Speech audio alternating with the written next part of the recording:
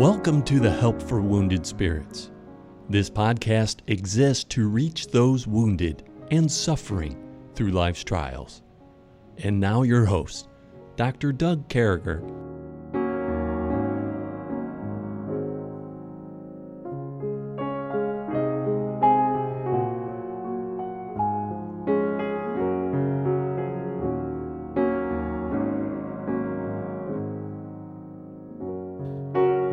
Great to be back with you folks. Here we are. You know, it's a great thing, Kevin, when we get to go on and we get to be with these guys and go through God's Word and look at how God's Word changes us. And man, what a difference He makes in my life, being able to do this study. And I'm thankful to have Kevin with us today. So, Kevin, you're down there in Texas. And, I mean, is everything bigger in Texas? What's going on down there? It is bigger. I'm looking out a window right now, and it is wide open spaces. And there's a saying, things are better out here. So it is bigger. It is better. When I set up my display, I have a 90 millimeter round, artillery round, the shell casing. Yeah, I used to have one. Yeah. Yeah. People say, "What's that from?" I say, "That's a Texas squirrel round." And, things are big down here, big squirrels. But I was stationed in Texas. Now, everybody says, like 1/5 of the United States Army is stationed at Fort Hood, Texas. But I was stationed at Fort Bliss, Texas, which is a small base. It's an air defense artillery base, but it also contains the NCO leadership classes, like the First Sergeant's course and the Sergeant Major's Academy. The E8 and E9 classes that you get in the United States Army is housed right there. Biggs Army Airfield, which is part of Fort Bliss, Texas. And I'll tell you, man, I love my time in Texas. The food was good. I ate so much Mexican food, but there was this steakhouse. Boy, I got to ask Debbie what it is. But, man, it was the best steak. And it was right there off of Alabama. And let me tell you what, we used to go down there and have fried green chili peppers and steak. And my little son was 3 years old at the time. He'd always have a kid steak with fried green chilies and a baked potato. And, man, here we are off again, running down a rabbit trail. But I got a word for today. And but everything is big in Texas, and everything's big in South Carolina, too. So y'all come see us sometime. But anyway, Kevin, this word discernment, we keep on stumbling across, these places where God tells us to have wisdom, to have discernment. I mean, you can't go through the book of Proverbs without being wise or a fool somewhere along the way, and I've been both. You can't go through the book of Proverbs without God saying, hey, think about these things. You're either, you can be poor, but you can still have integrity, or you can be rich and be perverse. And it's all about our relationship. So this word comes to me, and it's discernment right now. And a verse comes to me. Oh, yeah. As soon as I click on something on my computer, it just totally takes me to don't you love that when it takes you to a different place and makes you think, hey, man, I'm all messed up. But 1 John 4:1, beloved, believe not every spirit. And I'm going to tell you a story and why I'm using this here in a second, get Kevin's feedback. But try the spirits, whether they are of God, because many false prophets are gone out into the world. And folks, I say this to you, and have discernment, and be that person that you believe not every spirit. Be the person that, studies your Bible, looks and sees what's going on. Be the person. It's okay to send me a message at doug@woundedspirits.com and say, Doug, we're moving here. Can you help us find a church? And we'll do that. It's okay to have discernment, to stop and say, hey, do we got this right? I can remember as a young soldier, there were people who would tell me things. I remember one day I was walking through, we had this big setup. It was a God Bless America type of event. And Byron Fox was running it back then. I think it was the very first one. It was in Newport News, Virginia. And this guy started quoting scripture to it, kind of screaming it in my face, stole the Bible off my table, which I was cool with. You're not stealing. They're there for a reason. But he looked at me and he started talking about there's aliens in the Bible in Isaiah, and there's this and there's that. But he said everything right up to that point. A bunch of things. And if I had not been discerning, if I had not been reading my Bible, I knew better. But I'm telling you what, there were people that were transfixed on this guy friend of mine years ago was in Waco, Texas, and he was in a hospital, and he came across this guy named David Koresh. David Koresh was at the hospital with one of his followers, and many remember him from the Branch Davidian. They got burnt down. It was just terrible, the way our government handled it, but this cult. And anyway, he sat there in the waiting room at a hospital, and he said David Koresh started speaking. He didn't know who he was at the time. And he said he quoted more Bible at one time than anybody he ever met in his entire life. But then all of a sudden he took this left turn and just started saying things that were goofy and messed with the Holy Spirit in his heart. And I'll tell you, friends, believe not every spirit. Be like the Bereans, get in the Bible, get in the Word of God.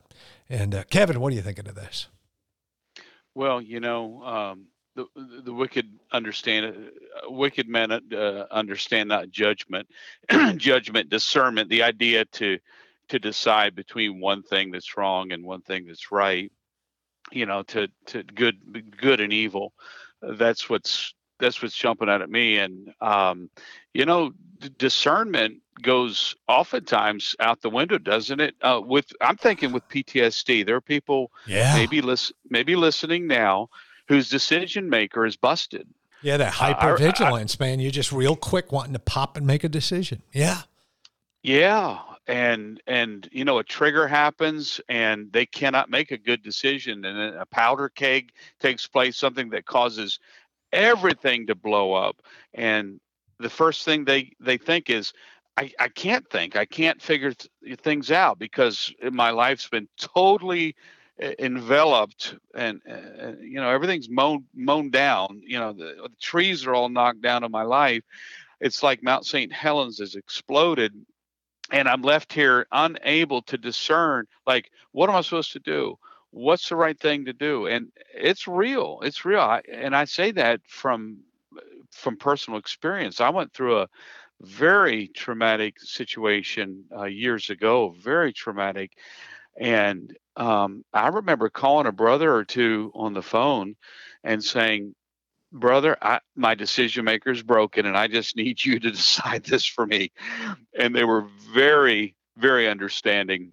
Yeah. And I think it's a really good thing to ask people to do too. But, if you're being triggered with something that, man, the battlefield's coming back to me and I can't get away from this. And now I've got to decide, what to do. Like, should I get counseling? Should I not get counseling? Should I join something? Should I leave something? Should I continue on a job? Should I swap friends? Am I getting bad input? Everything's messed up and it's hard to even discern what's a good input and what's a bad input. And I can't help thinking there are people that are listening and they're like that and their decision maker is busted. Yeah. And you kind of know it when it is, like you were just saying.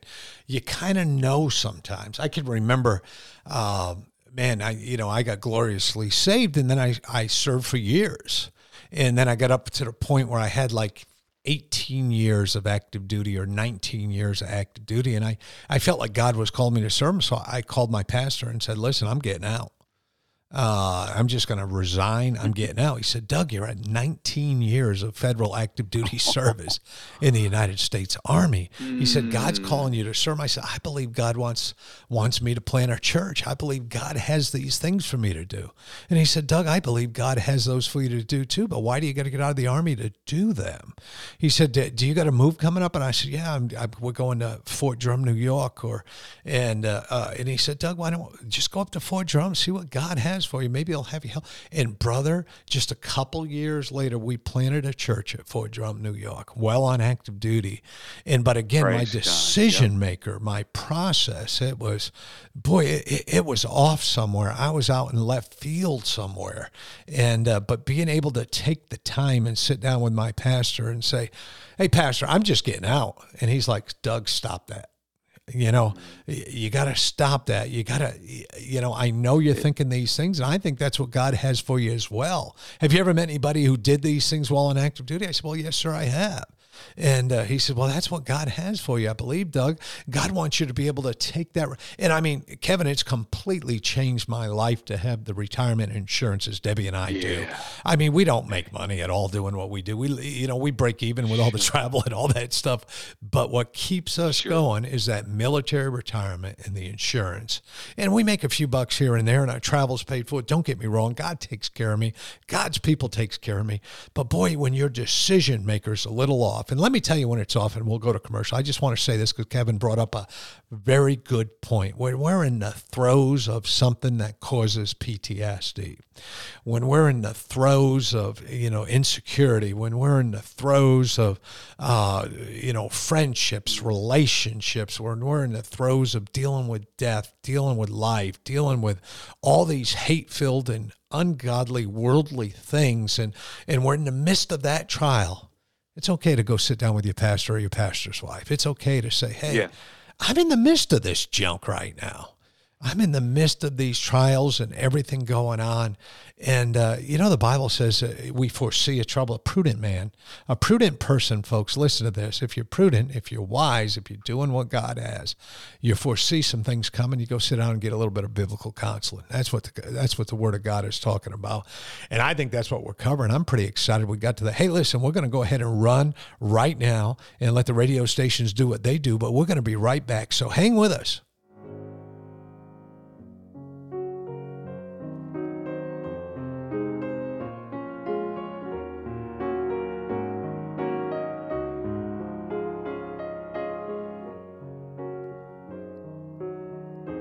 Well, thanks for hanging with us. We're back over here wonderfully. We're in the 28th proverb. Looking forward to, it won't be long. We'll be finishing up the book of Proverbs, and we're going to be taking a look at everything narcissistic. And we're gonna dig into that. We're gonna grind it up, and we've already been talking about that and how we're gonna do that. So excited, but we still get to hop into this great book of the Bible and learn from it. And we find here in verse number 8 in the 28th proverb, he that by usury, interest, ripping people off, taking money the wrong way, and unjust gain increases his substance, shall gather it for him that will pity the poor.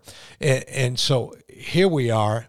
It's, those people who go out there and they charge probably 10 times what they should charge somebody. Their interest rates are upside down. Everything's wrong. We're basically ripping people off. And that's why there's a law today. You can't charge more than 21% interest. There's people out there who are charging more than 21% annual interest on loans in the United States of America. What people would do, and especially outside of military bases, we would live with this. This was terrible. But they would have these little car dealers, these little lots set up, usually next to a gas station or a convenience store or someone's front lawn. And they would go to these auctions, and they would buy cars, and they'd fix a couple rust spots on them with a little bit of Bondo and some spray, and they'd polish it all up real good. And they would make the down payment what they had into the car. So they'd say, buy the car here, pay here. I've got $1,800 into this car, $1,800 down payment, and $100 a month or $200 a month for 2 years. And these young guys not having any credit or something would do that. And boy, that's a lot of times they get into a real clunker, and people would just rip them off. And the Bible's reminding us that we don't live that way. We're not slothful in business like it tells us in Romans 12. And it's reminding us that people who do this to increase their wealth are, they have no pity for anybody. They're just out to get rich, Kevin. They're get rich. How can I get a buck and mess someone over? Yeah, and they prey on desperation. People that are desperate will enter into a situation where they're going to regret it, but at the moment, because they felt like they had to do this, they had to have a car. Someone enters into an abusive relationship. Why? Because I'm just lonesome. I talked to a preacher not long ago, and he's one of his best friends in the world. His wife died, and he entered into I don't know if the word's a rebound, not really, but just a knee jerk, a lack of discernment got him into a quickie relationship that entered and that went into marriage. and he regrets it. He lives in a different state than literally a different state of the union than his wife does, because he was desperate and he got into a bad situation. And I'm thinking about, brother, when we talk about this usury, as you were talking and reading that, it says, either by usury and unjust gain increaseth his substance. That's someone who's taking advantage on someone who got into poor. something. Yeah. They needed money. So what I'm thinking of is, let's just say someone maybe has, Brother Doug, a PTSD. They're suffering because they're in a relationship with someone who is like levying guilt on them with, in other words, okay, I'll forgive you, but I want interest on top of it. In other words, they're not really forgiving. I'm okay. I will give you my forgiveness, but I'm going to make sure that you still regret this. I'm going to make life miserable. I'm going to diss you. And, that's a traumatic thing when you're, hooked up with someone like that. That's what the guy did, who's living in a different state, than his wife, because his wife she was contentious. The Bible describes her as contending with him. So, okay, yeah, kind of hands on the hips, rolling pin on the one hand, and okay, I'm going to make life miserable for you. And I'm thinking about usury being a form of, levying over and above what. Oh, yeah. What's just. Yeah. So if that makes sense, that's just a terrible oppression when you feel that someone is expecting more back from you than you can give, and that they should be asking. Oh, yeah. And I'll tell you, even at some of the regular car dealers, I remember that I had, I think I told you, so I was in administration for a long time in the Army, like my last, 12 years, 15 years. And I had mentioned that I worked up, most of the people I worked with and when I was in DC and stuff were ladies. And, a lot of them were single, just getting in the Army, the lower ranking ones, things of that nature. And so I kind of became like an older brother or an uncle or things like that. So if they would go buy a car, Debbie and I would be a sounding board. They could always come to our house. We had a couple rules. I would never hit on them. They would never hit on me. That's just the way we live, man. I had a woman tell me when I retired that all the women in the military that worked in our MOS and in the things that I did all said the same thing, that I was kind to people and I love people. And I was so thankful to that. But I can remember I'd go to car dealers with these young lady soldiers and stuff, would run over there at lunchtime. And sometimes we'd take a colonel with us or something. I had this lady who came back and she said, back then I was an E8. And she said, Master Sergeant, she said, I'm going to go over here and buy a Honda Accord. I think I got a good price set on it and stuff, but you told me you'd be willing to go over. Are you willing to run over at lunch and make sure the price is right? The salesman's willing to meet with you. And she handed me the paper and they were selling this thing. And back then, nobody sold anything, at the sticker. Everything was a couple grand cheaper. And they were $200 over the sticker to put a special wax on her car or something like that. Anyway, $3,800 difference for me going over there at lunchtime. And so it's important. So, and I sold cars. So I can tell you when Debbie was in Army nursing school and when I went to DC, I went through sold jewelry. I ended up selling jewelry when Debbie came back, but I was working 4 10-hour days at night. And so I actually sold cars. I sold Dodges and Mazdas, and they even had Range Rovers, which were the worst car in the world back then. People would pay, what would be the equivalent of $100,000 today for a car. And about 3 years old, they just self-destructed. So it was kind of hard, but I learned an awful lot. And I know that people are out there ripping folks off. And again, something Kevin said yesterday is sometimes, we're so hyper vigilant. We're such a now society. We want everything right now. We don't do our due diligence in life. And this is a good point of that. And then verse 9, continuing on, he that turneth away his ear from hearing the law, even the prayer shall be an abomination. And boy, one who turns away, when you turn away from that, God wants us to always have an open and attentive ear toward what he's saying to us. He wants us to listen. He wants us to zero in on what he has to say. But those of us who turn away, we won't even hear it anymore. We know more, and we know these guys, Kevin. They change what the Lord says. They turn away. God's saying that even your prayer is an abomination. It's no good. It's you're a wreck. And so God's reminding us, if you turn away from me, your prayer is like detestable to me. It's like, I'm not even going to listen. It's terrible. It's not a prayer at all, Kevin. I mean, you see that verse, and what are you thinking? I'm thinking, just like you said, that there are people that they don't do the right thing. They're doing wrong. It's obvious they're doing wrong. They've got an agenda, but they're the ones sometimes that are the quickest to say, "Hey, let's just have some public prayer. Hey, let's stop and pray." And there's this awkwardness about their religious ties in. I'm thinking about there's someone who just had some real moral darkness about them and just some shadiness, and there was nothing that was openly provable. You and I would know who this person is, I think, Doug. Yeah. But this was years ago, and this individual was just the kind of person that if he got around someone that questioned how legitimate that person was, they'd say, "Oh, let's pray about something." And it'd be something that would be, you'd not normally stop and openly pray about. It might be like, "Hey, we're driving through the parking lot. I don't see a parking spot. Okay, let's stop and pray for a parking spot." There's nothing wrong with that. But if the person's not living right, if the person's got a moral failure, if they got a girl on the side, if there's some strange thing, why do they try to offset it with this, prayer when it's even, it's an abomination. It's fake. Yeah. It's like, so, going through this trial the last few weeks, I got a letter from somebody who knew the people that caused a lot of the trial in my life. And this guy wrote, and he called me, and he said, this is what he said to me. He said, Brother Doug, he said, those folks preach from the highest, holiest mountain, but they don't live there, not even close.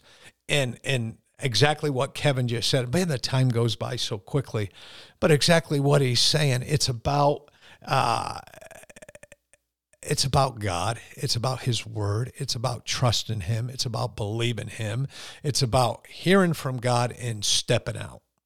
And when we don't do that, it's an abomination. We can look good. We can run around and say, let's pray about a parking spot.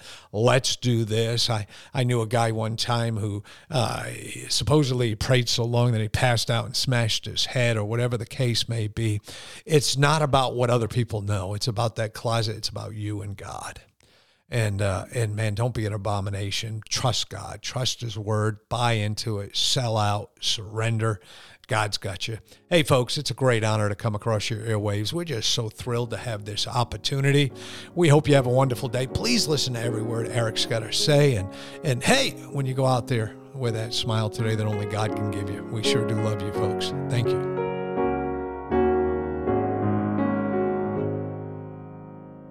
Thank you for listening to our podcast today. It is very important to all of us at Help for Wounded Spirits that you know your Lord and Savior, Jesus Christ.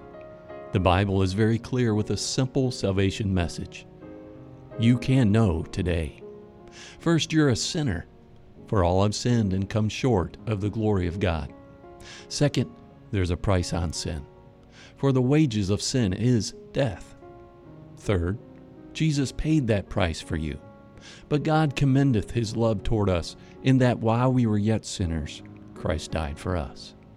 Lastly, you must speak it with your mouth and believe it with your heart, that if thou shalt confess with thy mouth the Lord Jesus, and shalt believe in thine heart that God hath raised him from the dead, thou shalt be saved.